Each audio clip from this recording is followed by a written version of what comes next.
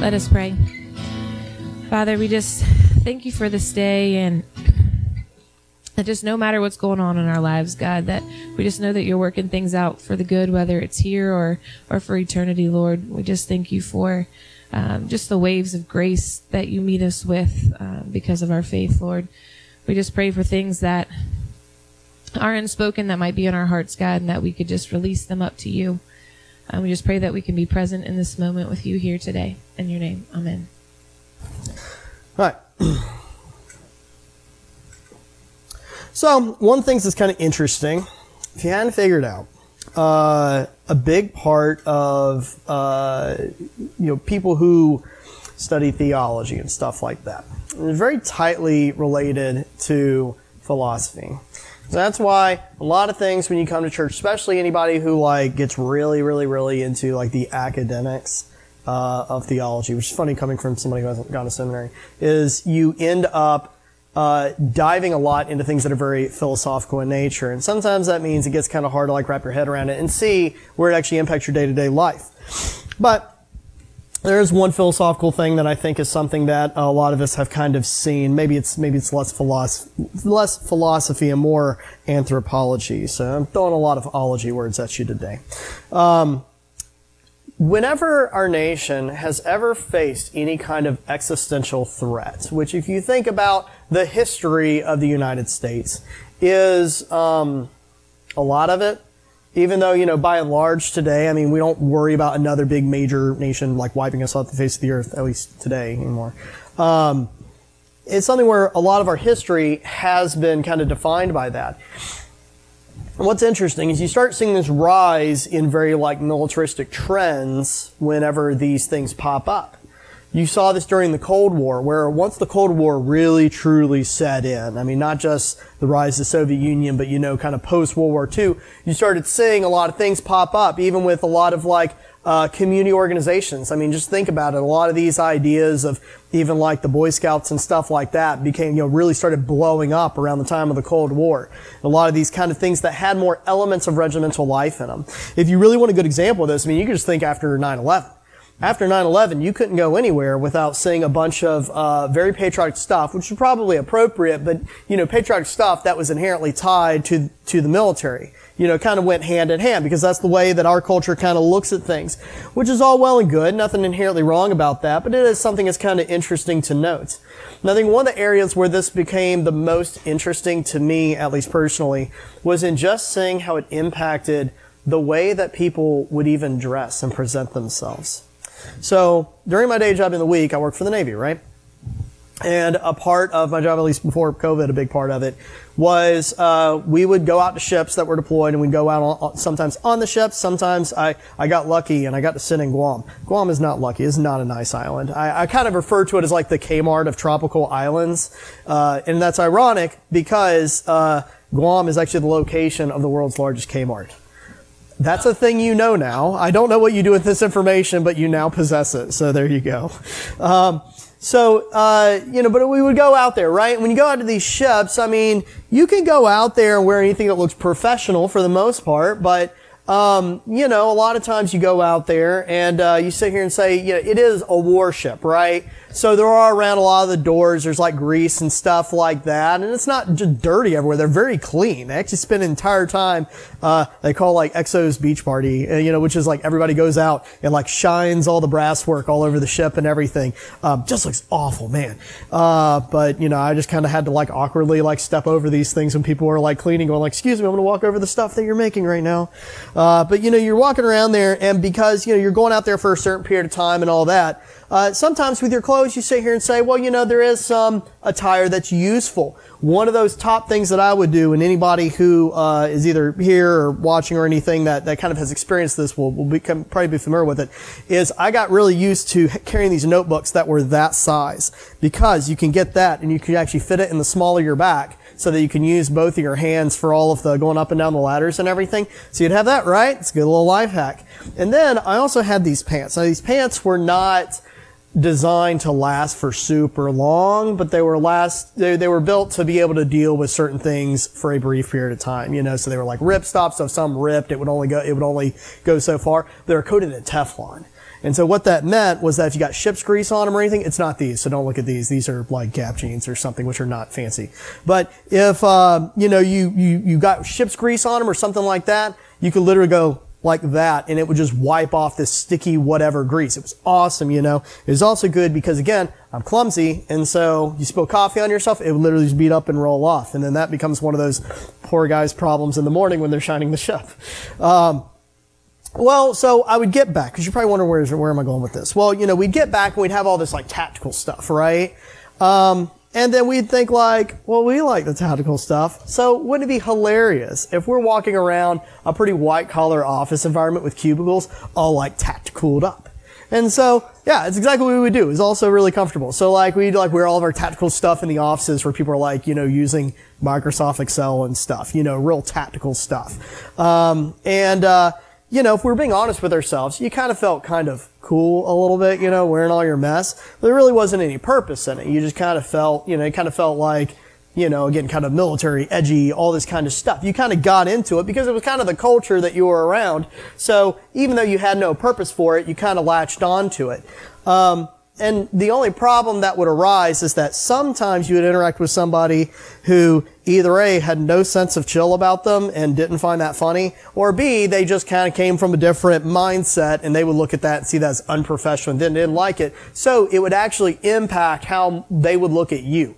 Whenever you would turn around and try to tell them something, no matter how well you had substantiated it and all that, they always kind of looked at you and kind of, gave you this like side eye because you look like one of those unserious people that, walks around an office environment with polo shirts that actually have little loops on them right here that you put your glasses and little things over here in your pocket for your pens.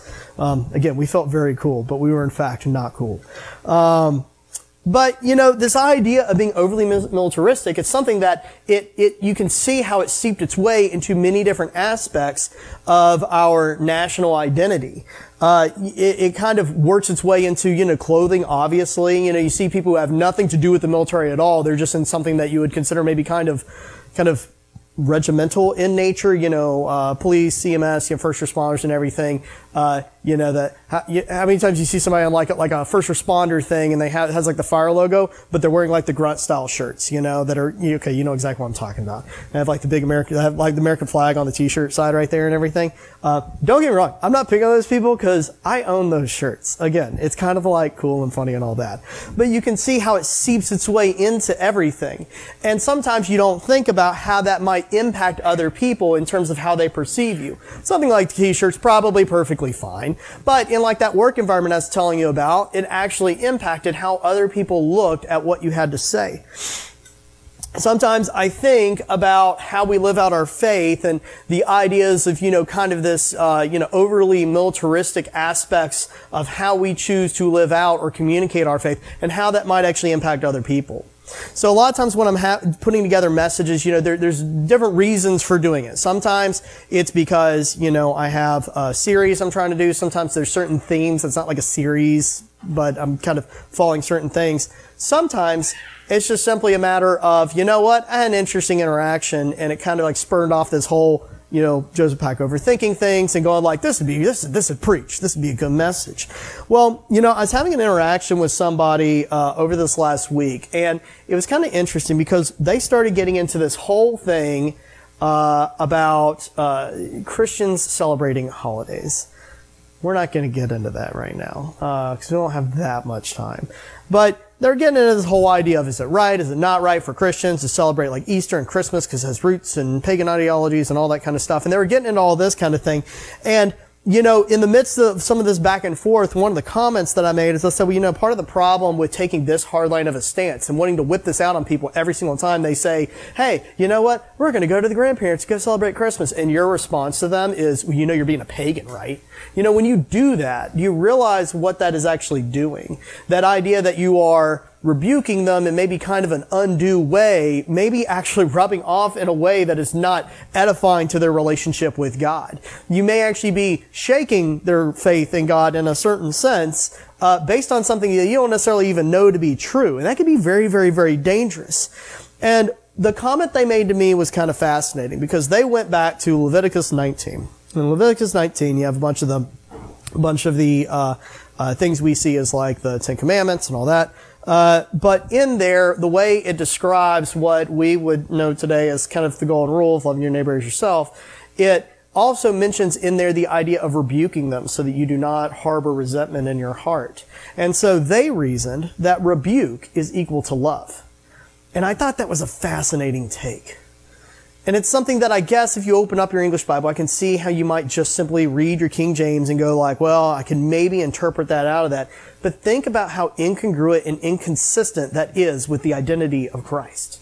Christ absolutely rebuked people. It'd be hard to argue that he didn't. But who did he rebuke? Did he rebuke the individuals that were simply going on living their lives? Did he rebuke the individuals that were just trying to do the best they can with their understanding of their situation, with their own flaws and all that? Or did the rebuke come at the hands of the people who thought they knew better and they wanted to whack people over the side of the head with the scriptures? Those are the people he rebuked. Ironically, the people that he rebuked were not the individuals who want to go and spend Christmas time with their grandparents. The people he was rebuking were the individuals that are trying to chastise other people about whether they should be celebrating Easter and Christmas. Those are the people that Christ seemed to rebuke. Individuals that wanted to weaponize the scriptures, if you will, kind of militarize what they believe in their faith. And in doing that, they may think that they're doing something righteous, that they're standing up for God, that they're standing up for what is just, and that they were defending God's piety as if God needed our defense. Instead of looking at it and saying, I have an interaction with somebody and an opportunity to act to them the same way Christ would act to me. I have they're going to sit here and tell me about this. If I truly am convicted that there's something they're doing that's wrong, there is a loving way to do that. But if there is no love in the rebuke, if there's no object of compassion in the correction, then what use is it? And so I guess this is the important thing that I think a lot of people seem to get wrong, is they seem to want to believe that there's this aggressiveness to the scriptures, probably because it is very self-empowering if you really think about it. The idea that I can sit here and talk about, the fact that I know that behind me at any moment I have legions of angels. The fact that, I may say that I have the armies of whatever behind me and that God will smite the enemies. And, I think about that praise and worship song. I'm not going to pick on the praise and worship song, but you will think of this next time we sing it. But the one where it has the line and they're saying like, you deliver me the head of my enemies, which is weird because it's a very sweet song, but you hear that line and you go, that's weird. But you think about that and you go, that imagery is something we'll latch onto, and sometimes instead of it being used as the metaphor for which it was written or delivered, it's used to be literal. But what's actually interesting is as I went through and I started studying things, doing kind of like a mini deep dive into a lot of things, in the New Testament, your references to anything involving conflict, fighting, military, armies, soldiers, is almost none, at least not positively. There's a lot of negative references to those, people who are jailers. There's a lot of references in there about, armies of the world. There's a lot of things like that, but you won't actually see a lot of other references. And you might be thinking like, well, I know that there's some metaphors that are certainly in there, but I think that's the thing. The only time we end up seeing any of this hyper-aggressive verbiage used in the New Testament, it's always used as a metaphor for something other than the sense of aggression that a lot of people take out of it. In 2 Timothy 2, 1 through 4, we end up seeing one of the few examples of this. In addition to another popular one that we'll talk about later that you're probably thinking of. So in 2 Timothy 2, 1 through 4, we see, you therefore, my son, be strong in the grace that is in Christ Jesus. What you have heard from me in the presence of many witnesses, commit to faithful men who will be able to teach others also. Share in suffering as a good soldier of Christ Jesus. No one serving as a soldier gets entangled in the concerns of civilian life. He seeks to please the commanding officer. What's interesting about this is, again, this is one of these few examples you see of imagery being used saying, we should be like somebody who is a soldier, like somebody who has armor or whatever metaphor you want to go with. But what traits are they taking out of this? Are they taking this fighting spirit out of there? Are they saying that we need to stand up against, the evils of the world, and that we need to be correcting our neighbor, and that we need to be, slashing down and purifying all the heretics within our church? Or are they looking at it and actually talking about the aspect of a soldier that has to deal with almost a sense of common camaraderie in our trials. The sense that, we are in something together, that there is a sense of suffering. That just as Christ suffered, what we are called to is not a sense of sitting on a podium with laurels around our heads and medals hanging from our necks, but instead what we're called to is a rugged instrument of torture and death. That is actually what you're called to when you're called to follow Christ. It's one of the reasons why so many people would come to hear what Christ had to say, and yet he would turn around, speak the truth to them, and the vast majority of them would turn around and walk off. It was never about attracting as many people as humanly possible. It was about giving them the truth and helping them to understand that the suffering that you have to endure for today is something that is only temporary, because we are fighting for a greater cause. What we are fighting for is not against the governments and the princes and principalities of this world, but instead serving something that is greater. And when you look at that, there's very little room for aggression against our fellow man. Instead, you almost have this sense of camaraderie. Even people who don't have a relationship with Christ, there is a sense of commonality that I think we should look at the lost and have. A sense of looking at other individuals who do not have a relationship with Jesus Christ, instead of looking at them as others, instead of looking at them as people who are living by a bad way, people who are making poor decisions, instead looking at them and saying, I have pity on them in the same way that I want Christ to have pity on me. I look at them and say they are trying to make sense of this world that we live in. All of the temptations, all of the suffering, all of the pain, all of the confusion, all of the same things that cause our own faith to shake from time to time. They're dealing with that too. And the difference is that I have seen or experienced a piece, a taste of what Jesus Christ has for me. Because I know the Savior, it allows me to be able to endure, to be able to get through whatever I'm going through today. And so in a sense, I look at those individuals and go, I don't have contentment for these people. I don't have anger for these people. Instead, I have pity and compassion for these people. And when you think about that image of a lost and fallen world, doesn't that start looking a little bit more like how Christ treated the world around him? He called out sin for what it was. He called out wrong behaviors for what it was, but was the focus the correction, or was the focus the compassion? Even when he turned around and he criticized the woman at the well and pointed out all of her wrongdoings, you end up seeing that he ultimately was focused on her redemption, on compassion and deliverance of her. I think so often Christians seem to get this wrong. And I think one of the reasons why they get it wrong is because if you just look at the Bible, if you fall into this trap of saying, I'm just going to open up my book and I'm going to cherry pick whatever verses I want because that makes me feel good about myself, I feel like an empowered Christian, then you can certainly find things there. There's a lot of awesome things in the Old Testament. I love so many things in the Old Testament because there are some very, very cool things in there. I love Elijah being on top of the mountain and seeing like the power of God, through like the, all of the chaos of, he's up on the mountain and the chaos of the earthquake and the fire and the lightning and all that, and saying God was more powerful than all that. And he wasn't in that. He was in a still small voice that was more powerful than all those displays of power. When you end up seeing that, it's amazing imagery. You end up looking at the things that are towards the end of the book of Job when you see God talking about how the sheer scale and magnitude of his power. He talks about all these, some of my very favorite God powerful imagery in there where God says, okay, if you think you're so powerful, then you tell me, where were you whenever I painted the stars in the sky? Where were you whenever I said where the oceans will go and drew a line and said this is where the oceans will stop? Where were you when I created the beasts of the earth? And where were you when I created and counted every single sand that is on the shore? Where were you when I did all these magnificent things? You can see the utter power of God. And I think because that imagery is so amazing, it causes that sense of awe that we have in God, I think we're naturally attracted to it. But the problem is that sometimes in our attraction to the awe of this imagery in the Bible, we maybe get attracted to things and interpret it for an incorrect purpose, something that maybe is a little bit more self-serving. Frequently what you'll see people quote things in the Old Testament and talk about all the times that God said something about a nation choosing him, and as a result, God blessing that nation. You'll see this frequently. But again, you have to be very careful when you're taking things that were meant for specific purposes, specific people, and you just assume that also applies to you here today. What we actually know of the Old Testament is that At that point in time, the idea of being a part of God's people, of God's children, was connected to statehood.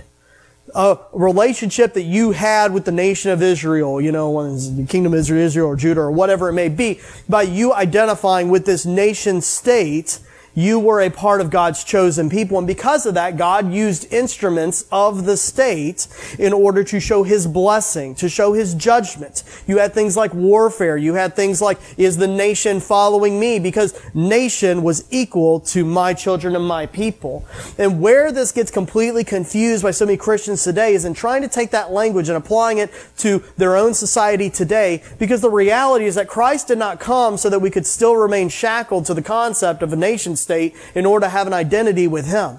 In fact, He did exactly the opposite.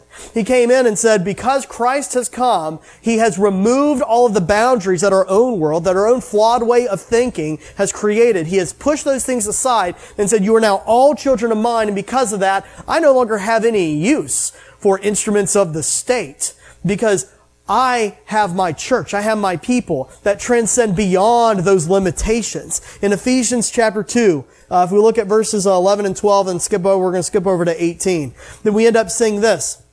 So then remember that at one time you were Gentiles in the flesh, called the uncircumcised by those called the circumcised. In other words, you were the others, because you weren't a part of our culture and our society, which is done in the flesh by human hands. Verse 12, at that time you were without Christ, excluded from the citizenship of Israel and foreigners to the covenants of promise, without hope and without God in the world. Jumping to verse 18, it says, For through Him we both have access in one Spirit to the Father. So then you are no longer foreigners and strangers, but fellow citizens with the saints and members of God's household, built on the foundation of the apostles and prophets, with Christ Jesus Himself as the cornerstone. So what you can see in here is that one of the most aggressively worded things that you end up finding in the Bible, all this stuff in the Old Testament, stuff about, God using the instruments of the state in order to be a display of His will, no longer have any purpose in this world that Christ has now presented to us. Because we're no longer bound by our citizenship to a state. God does not prefer Joseph Pack Christian to some individual in another country simply because I grew up in the United States. He doesn't prefer somebody who's in Serbia because they are officially, as a part of their state-sanctioned religion, a Christian nation. I mean, if that's the case, shouldn't God prefer a Serbian individual to an American individual that, whose nation permits any religion you want? You can start seeing quickly that these ideas that you so often see espoused by many what I think are well-meaning Christians about the direction of our country and the direction of our society and everything sometimes get misplaced or get the wrong amount of weight put on them. Yes, it is true that this world continues to fall to a place where it's seeking its own way. It's seeking its own wisdom. It's removing God, and in removing God, they're trying to replace it with their own manufactured God, which creates confusion of all sorts of things and morals and things like gender and every other aspect of your life you could possibly imagine. These are the natural things that you could expect to happen when you remove the idea of an ultimate truth, a God, from your world and you replace it with something that's man-made. So in a sense, what you're seeing makes perfect sense in our world today. But the question for us as Christians living in this world is that really something that we should be spending our time and our energy being supremely concerned with? We can have our opinions. We can absolutely have our opinions. We can discuss our opinions. But in the hierarchy of things, we have to understand that what is the single most important thing is not our nationality. It's not our sense of statehood. It's the fact that we belong to a kingdom that transcends any of the boundaries that we have created for ourselves. And because of that, we are actually in this together. We are individuals that are bound into the same world, into the same existence, and we're all struggling with some of the same things. And ultimately, that should lead us to a place of understanding, a sense of compassion, and a sense of wanting to give charity to individuals around us, not to a place where we view others as adversaries. Because if we're all fighting the same ultimate moral fight, then who is the other team? There is nobody else. It's simply us. And some of us are at different places of understanding than others. So the encouragement here is to look and say that we have to look at the people around us and say, what is it that I'm looking and getting so angry over them about? When I'm sitting here and I feel this sense of, well, that's the other. That's somebody who's working against me. It's somebody who's, preaching something against my truth. Why is it that I may feel tempted to go to a place of anger or resentment, or even if it's just a very soft form of maybe judgment, superiority maybe even? And I think it's interesting because when I was looking through and, again, kind of deep diving in some of this, I ended up coming to this section in James where James kind of explains where he thinks that a sense of aggression in our faith really comes from. And he ties it all to one word. He ties it to jealousy, which I thought was fascinating. In James chapter 4, verses 1 through 3, it says, "What is the source of wars and fights among you? Don't they come from your passions that wage war within you? You desire and do not have. You murder and covet and cannot obtain. You fight and wage war. You do not have because you do not ask. You ask and don't receive because you ask with wrong motives, so that you may spend it on your pleasures." If we jump over to verse 11, it kind of expounds on this too. "Don't criticize one another, brothers and sisters. Anyone who defames or judges a fellow believer defames and judges the law. If you judge the law, you are not a doer of the law, but a judge. There is one lawgiver and judge who is able to save and to destroy. But who are you to judge your neighbor?" The reason why I love how these two things are connected with one another is because think about what the effect is of so many individuals who maybe are kind of innately attracted to the idea of the hellfire and brimstone, preacher, and think about what's actually happening there. When I turn around and I point a bony finger at the world around me, at individuals, whether they be in the church or outside the church, and I say, "You're worshiping wrong, you're preaching wrong, you're believing in the wrong particular interpretation of things from me, you're living in the outside world, and you're living with the wrong God." When you're doing that, what are you doing if not judging? There is absolutely a difference between calling something out, rebuking something where you see somebody who says and protests that they are, living a certain way and that they're living for the truth and are actually in fact doing something else. That's a very different thing than looking at the world and sneering at them with an amount of discontent. And that's exactly what James kind of talks about right here, is that when we do that, we are putting an amount of glory on ourselves that is really undeserved. Because none of those ideas of what is moral, of what is pious, of what is right come from us. And so who are we to derive any amount of pleasure or satisfaction from telling others that they aren't doing the right thing, unless we ourselves are putting the role on ourselves of being the judge? This idea of jealousy I thought was kind of interesting, because you look at that and say, jealousy, is that... I think about all the things that cause people to be very aggressive in their faith, and is that really what it comes down to? And I think it kind of makes sense. Because if you think about it, a lot of things that drive us to aggression can all be tied to these "I want" statements. There's a jealousy of popular conformity. So this idea of I want people to be like me. I'm jealous that everybody's not like me. Everybody should be exactly like me. Whatever I enjoy, whatever I don't enjoy, everybody should be like me. And if you're not like me, then that's wrong. Think about how that causes aggression even inside the church. That somebody needs to worship the way I do.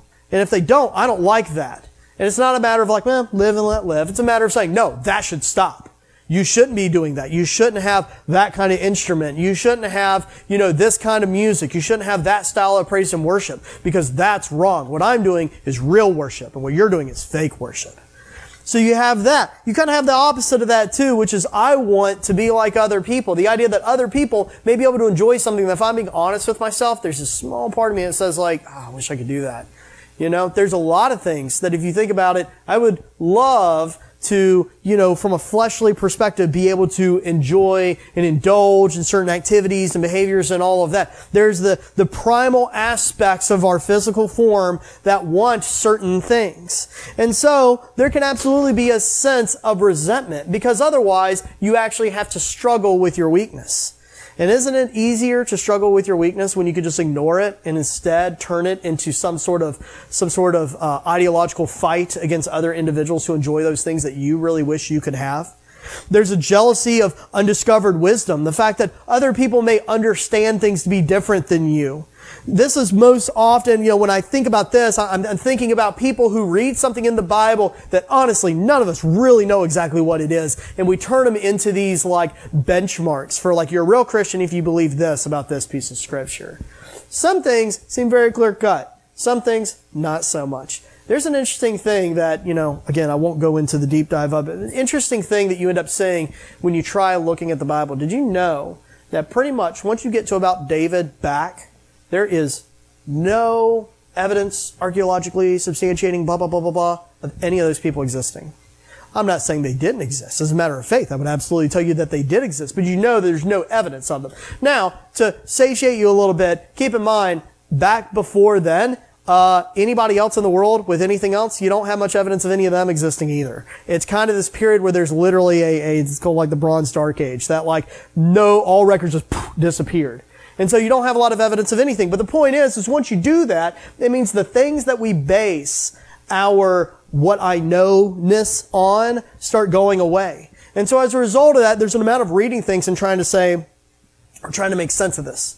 We're trying to understand exactly what was meant here. You know, is something false if it's really just written in a certain way with a certain turn of phrase? It's not, nothing in the Bible is false. It was all there. God, you know, today even, you know, you would look at the Bible and say, I believe that God permitted certain things to survive in our scriptures and work through the minds of these different people and these groups who got together, did all the work of correlating sources and all that to come up with what's in our Bible. And I believe that God permitted that to exist there because this was truth illuminated that God wanted to bring to our world today. But then you have to look at it and say, but that does not mean that the way that you read that piece of scripture is precisely the way it is. It might be that there's something else there, that there is a different truth that God wants us to take out of there. Remember that the Bible is not a natural history book. The Bible is not a record of biographies.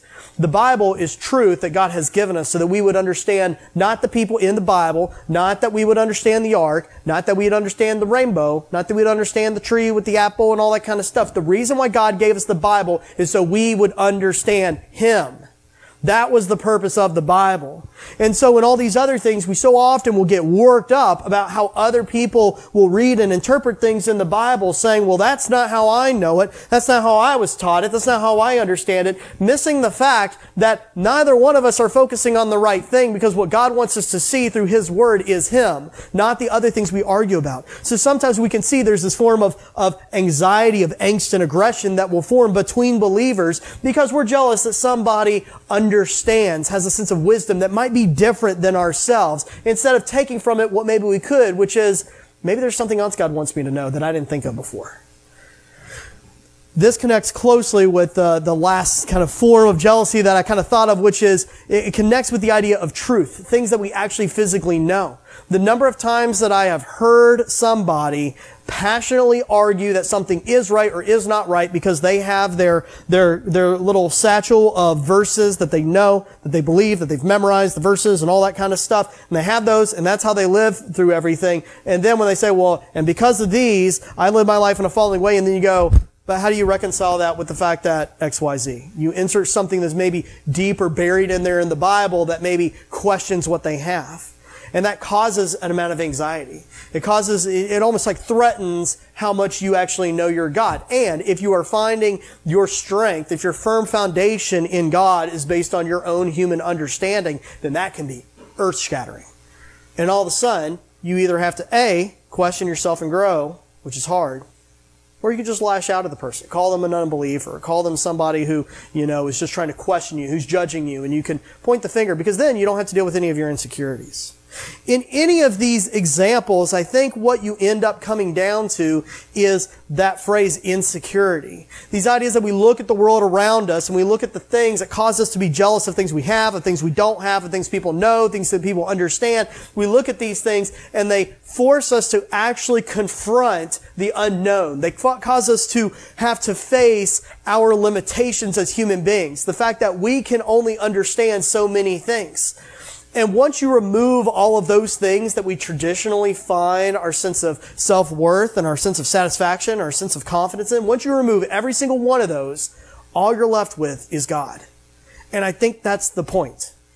The whole point of what God has left us with, of what God communicates to us through the things we see in this world, through the ups and the downs, the things that we say, God, I don't understand what your purpose in all this. Sometimes maybe because God is trying to say, yeah, and that right there where you're at, that's the extent of what I want you to know, is that you don't know it. because it's not about you. It's not about the action I take in this situation. It's not about what I did in that person's life. It's not about what I did for Moses. It's not about what I did for Peter. It's not about what I did for, Adam and Eve or a garden or an ark or any of that kind of stuff. It's about me. Because ultimately, I am the supreme of glory. I am the supreme of righteousness. I'm the supreme of power and grace and compassion. So if I was concerned with anything else, would I even be God? I have to be concerned with myself because I am the ultimate in everything. And so because of that, I want you to be ultimately concerned with me, not with you. With my understanding, not with yours. With my plan, not what your intentions are. And so when we look at how we end up being driven in our own faith, when we interact with people inside the faith or outside the faith, we have to ask ourselves, what are our actions pointing towards? Are they pointing towards God, or are they pointing towards all the people that we think that God worked through? Or worse yet, are they pointed at us? When we find that our faith is based on the works of people and the works of ourselves, then ultimately it's going to lead us to an angry place, because eventually we're going to have to wrestle with the fact that we are not everything that we think God is. We are limited to a ridiculous degree compared to who God is. And so if you try to find your faith and your security and your satisfaction and your contentment in yourself, or a faith based on yourself, you're going to find yourself frustrated and you're going to get to a place of anger. And so how do you sit here and imagine that you go to, you get to a place in your faith where you can reach contentment, where you can not be spun up about what other people think, that you can hear somebody interpret something different than you and it not bring you to a place of, well, I need to let them know that they're wrong. And that's when you start realizing that it's not about you, and it's not even really about that other person that you're hearing talk. It's about God. If God gives you the opportunity to speak truth in their life, speak truth into their life. If God gives you an opportunity to show them grace and compassion, show them grace and compassion. Whatever God has presented to you, that's what we should be concerned with. Not how somebody else wants to live with their life. Not with, all the second and third and fourth order effects of a decision somebody's going to make, or a government, or whatever it may be. We should be concerned with the opportunities to demonstrate the virtues that Christ told us in the lives of other people around us. That is the supreme thing that actually matters. It's arguably the only thing that really matters, and everything else is secondary to that. And so as we sit here and we look at our own phase and we assess how people see God in our own lives, we have to ask, what do people see lying in our wake as we walk through? Do they see chaos and disorder and anger behind us? Or do they see a path of peace?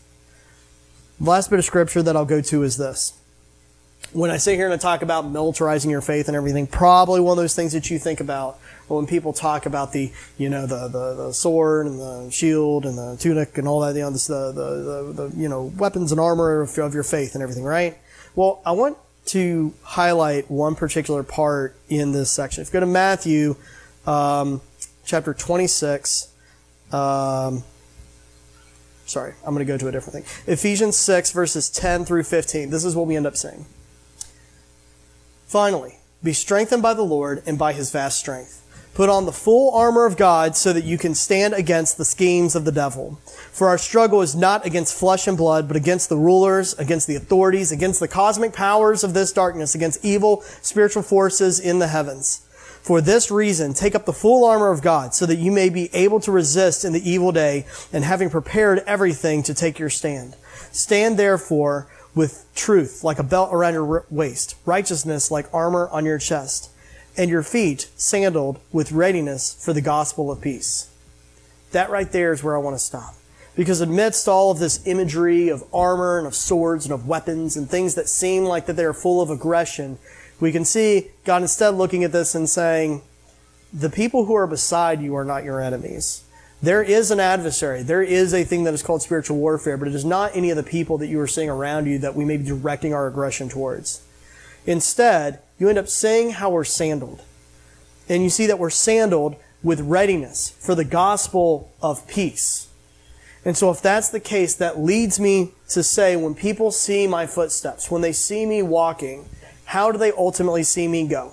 Do they see me go geared up and ready to, smite the heretics and to root out all of the evil people of this world? Or do they look in my wake and they see the peace of Christ? Because ultimately that's what we're called to do.